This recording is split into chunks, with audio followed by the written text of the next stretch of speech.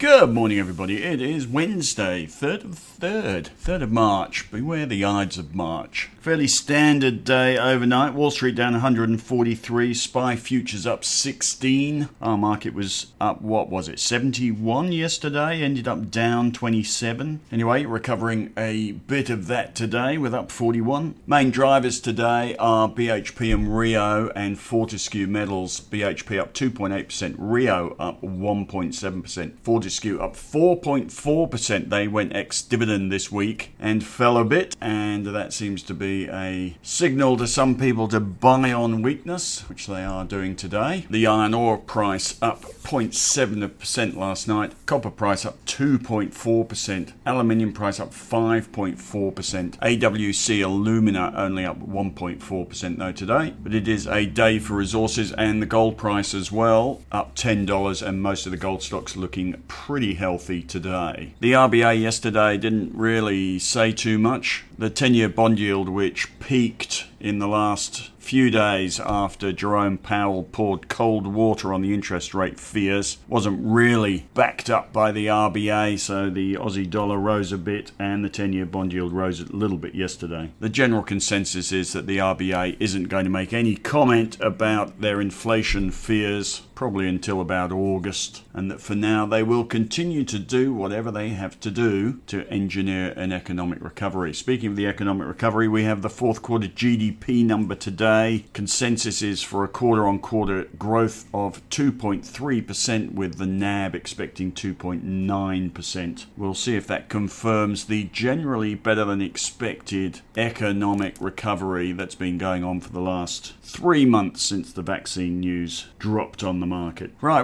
without anything to disturb the cash versus equities debate in our portfolios, and without anything terrifying happening on stocks, we're very happy with the resources going up. We're heavily overweight, having sold in the income fund, having sold our REITs on the interest rate fears, real estate investment trusts, and rolled the money into BHP, Rio and Fortescue ahead of their dividends. So very happy to see those going up. Long may it last. Doubtless it won't. So I've got a bit of a smorgasbord of stuff for you today. First thing is to say we've made one small purchase today. The other day we sold Z1P Zip. Well, we didn't sell it. We took the top off our almost 4% holding. It had doubled in a couple of months. So we halved our holding. We are buying a 1% holding today in our portfolios in Afterpay, which is 28% off the top after the recent capital raising and the interest rate fears. So froth has blown off. Have a look at the chart, and you can't value Afterpay on traditional fundamentals, so it's really a sentiment game. Take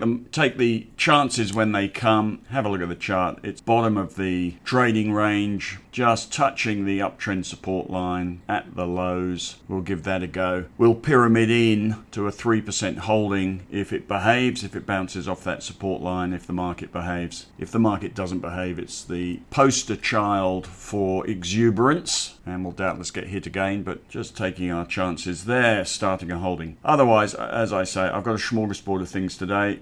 A chart of the VIX Volatility Index shows that the spike last week on the interest rate fears is fading away again, and it is trending volatility or fear. It's not really fear, is it? It's just a mathematical calculation based on the implied volatility of index and futures options over the US markets. The reason it gets traction is because the media loves talking about the fear index. Fear gets more clicks than gentle optimism. Anyway, the fear index. The fear is trending down, not quite back to bull market norms, as you'll see on the chart, but going the right way. I've got a chart of the 10-year bond yield showing the recent peak, and that's why the market caught itself after a couple of bad days last week, because 10-year bond yields came off and Jerome Powell told us there's nothing to worry about for the next 3 years or so on the inflation front. And today, one Fed governor has talked down the risks, saying the US could experience a burst of short-lived inflation rather than long-term inflation. And as I say, the RBA didn't really do too much to help things overnight, and the bond yield has started to tickle up again. This bond yield issue is quite fundamental. That short squeeze issue that belted the market for one day 3 weeks ago as those Reddit stocks got sold off, putting some pressure on hedge funds. That was very temporary. It's easy in hindsight, but very temporary as a phenomenon. This interest rate issue, though, is deeply fundamental. Could easily upset the market if October 2018 is anything to go by. And the Fed know that, and the RBA know that, and they will do everything they can to avoid that. But it could come back. A couple of quick things. Roger Montgomery had an article. I haven't read it yet, but it said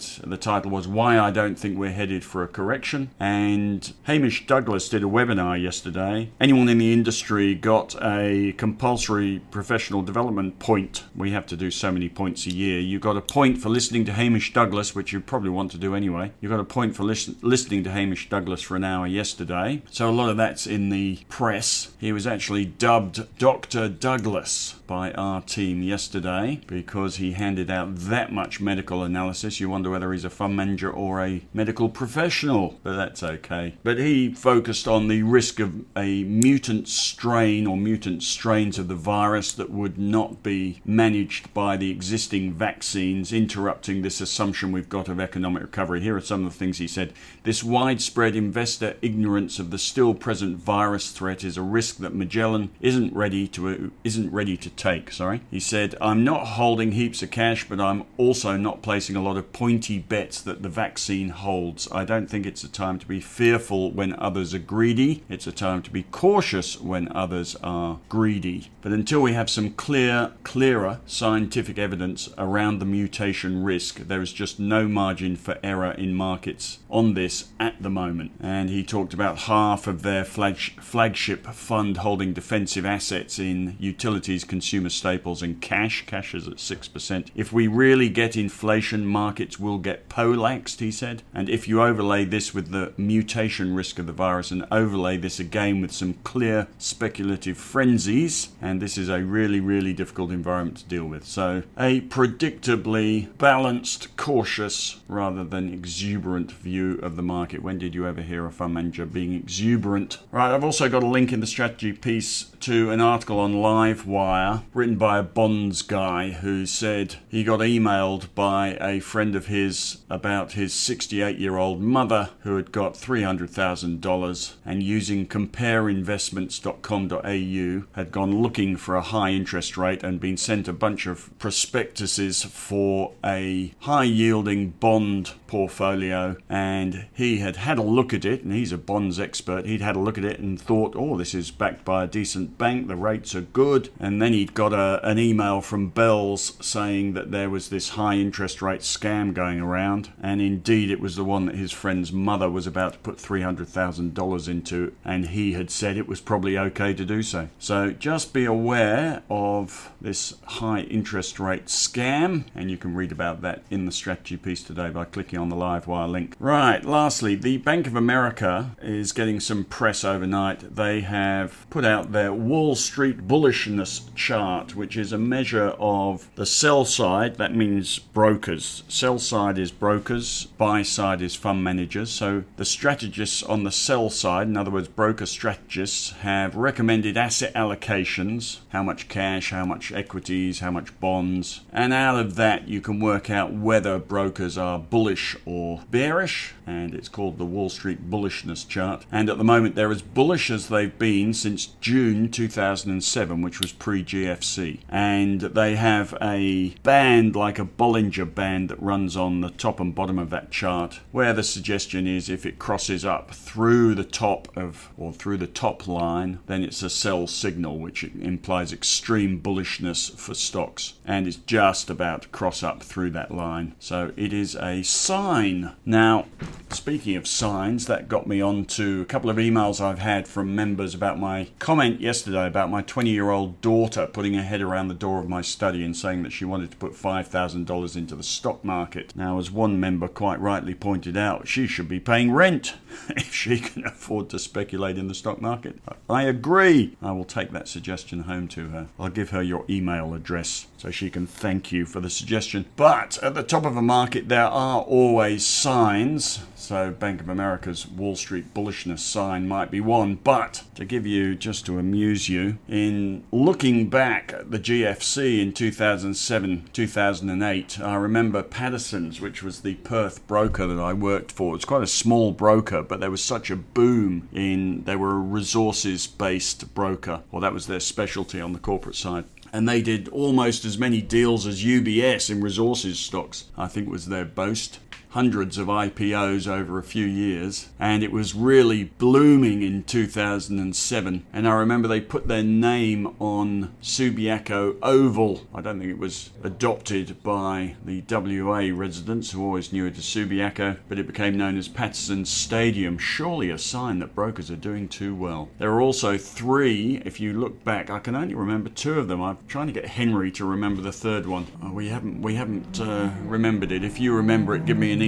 But three stockbrokers listed in 2007, just before the GFC, and they all ended up falling 90%. Bell Financial Group was one, listed in December 2007, hit $2.41 on the first day, and I think it was the opening trade was the highest price it ever hit, $2.41, and in under 3 months it was under 40 cents. Wilson HTM, the code was WIG. The founders made a fortune. It's now code PNI, Pinnacle, listed at $2 in June 2007, hit $4.38 if the chart's correct, and then fell to 57 cents over the GFC, and I can't remember the other one. And then of course there was Rams Group, Rams Home Loans, which listed and was the greatest coup. In fact, it was described, I think, as the most disastrous IPO of all time. And the IPO took in $650 million for the founder. I'm not sure he got the whole $650 million. Anyway, the IPO took in $650 million, and literally in weeks it had almost gone bust as the GFC froze their access to credit, and they had $6 billion worth of loans out. I think they got bought, was it by Westpac? Anyway, who says brokers can't time the market? They were all exploiting the market in 2007 ahead of the GFC. Surely a sign. And finally, I remember a lovely story from, he will remain nameless, an analyst, a resources analyst at Patterson's, which of course is in WA, and he tells a story of being on a boat of the CEO of a company that Patterson's had listed in 2007, rushing out on their flash boat drinking champagne, rushing out to Rottnest Island for the Channel Swim, which happens I think in September. And as they quaffed their champagne, a bunch of brokers on the boat of the CEO of a much larger IPO that year ripped past them and almost sank them with its wash. And as they watched that boat rip past, a helicopter appeared and buzzed that boat, and that was full of brokers of an even bigger broker, and they're all flicking V's out of the windows at the brokers on the boats. And the analyst reputedly then left the drinks party on deck, went down below deck, got on his mobile phone and sold every resources stock he had, later professing that it doesn't get to look any better than that, which I think is a line out of Top Gun anyway. Signs of excess are all around us. Can we see them at the moment? I don't know. My daughter wanting to put $5,000 in the stock market is one sign. Some of her peers who are making tens of thousands of dollars in small stocks following the Reddit chat sites, I really must start watching those, is another sign. The mere fact we're looking at sites like Reddit is a sign, I suppose. You can just see us in 5 years' time looking back going, do you remember when we used to get stock tips off Reddit? Hilarious. Anyway, I don't think it's that bad yet, but clearly some signs around. Q.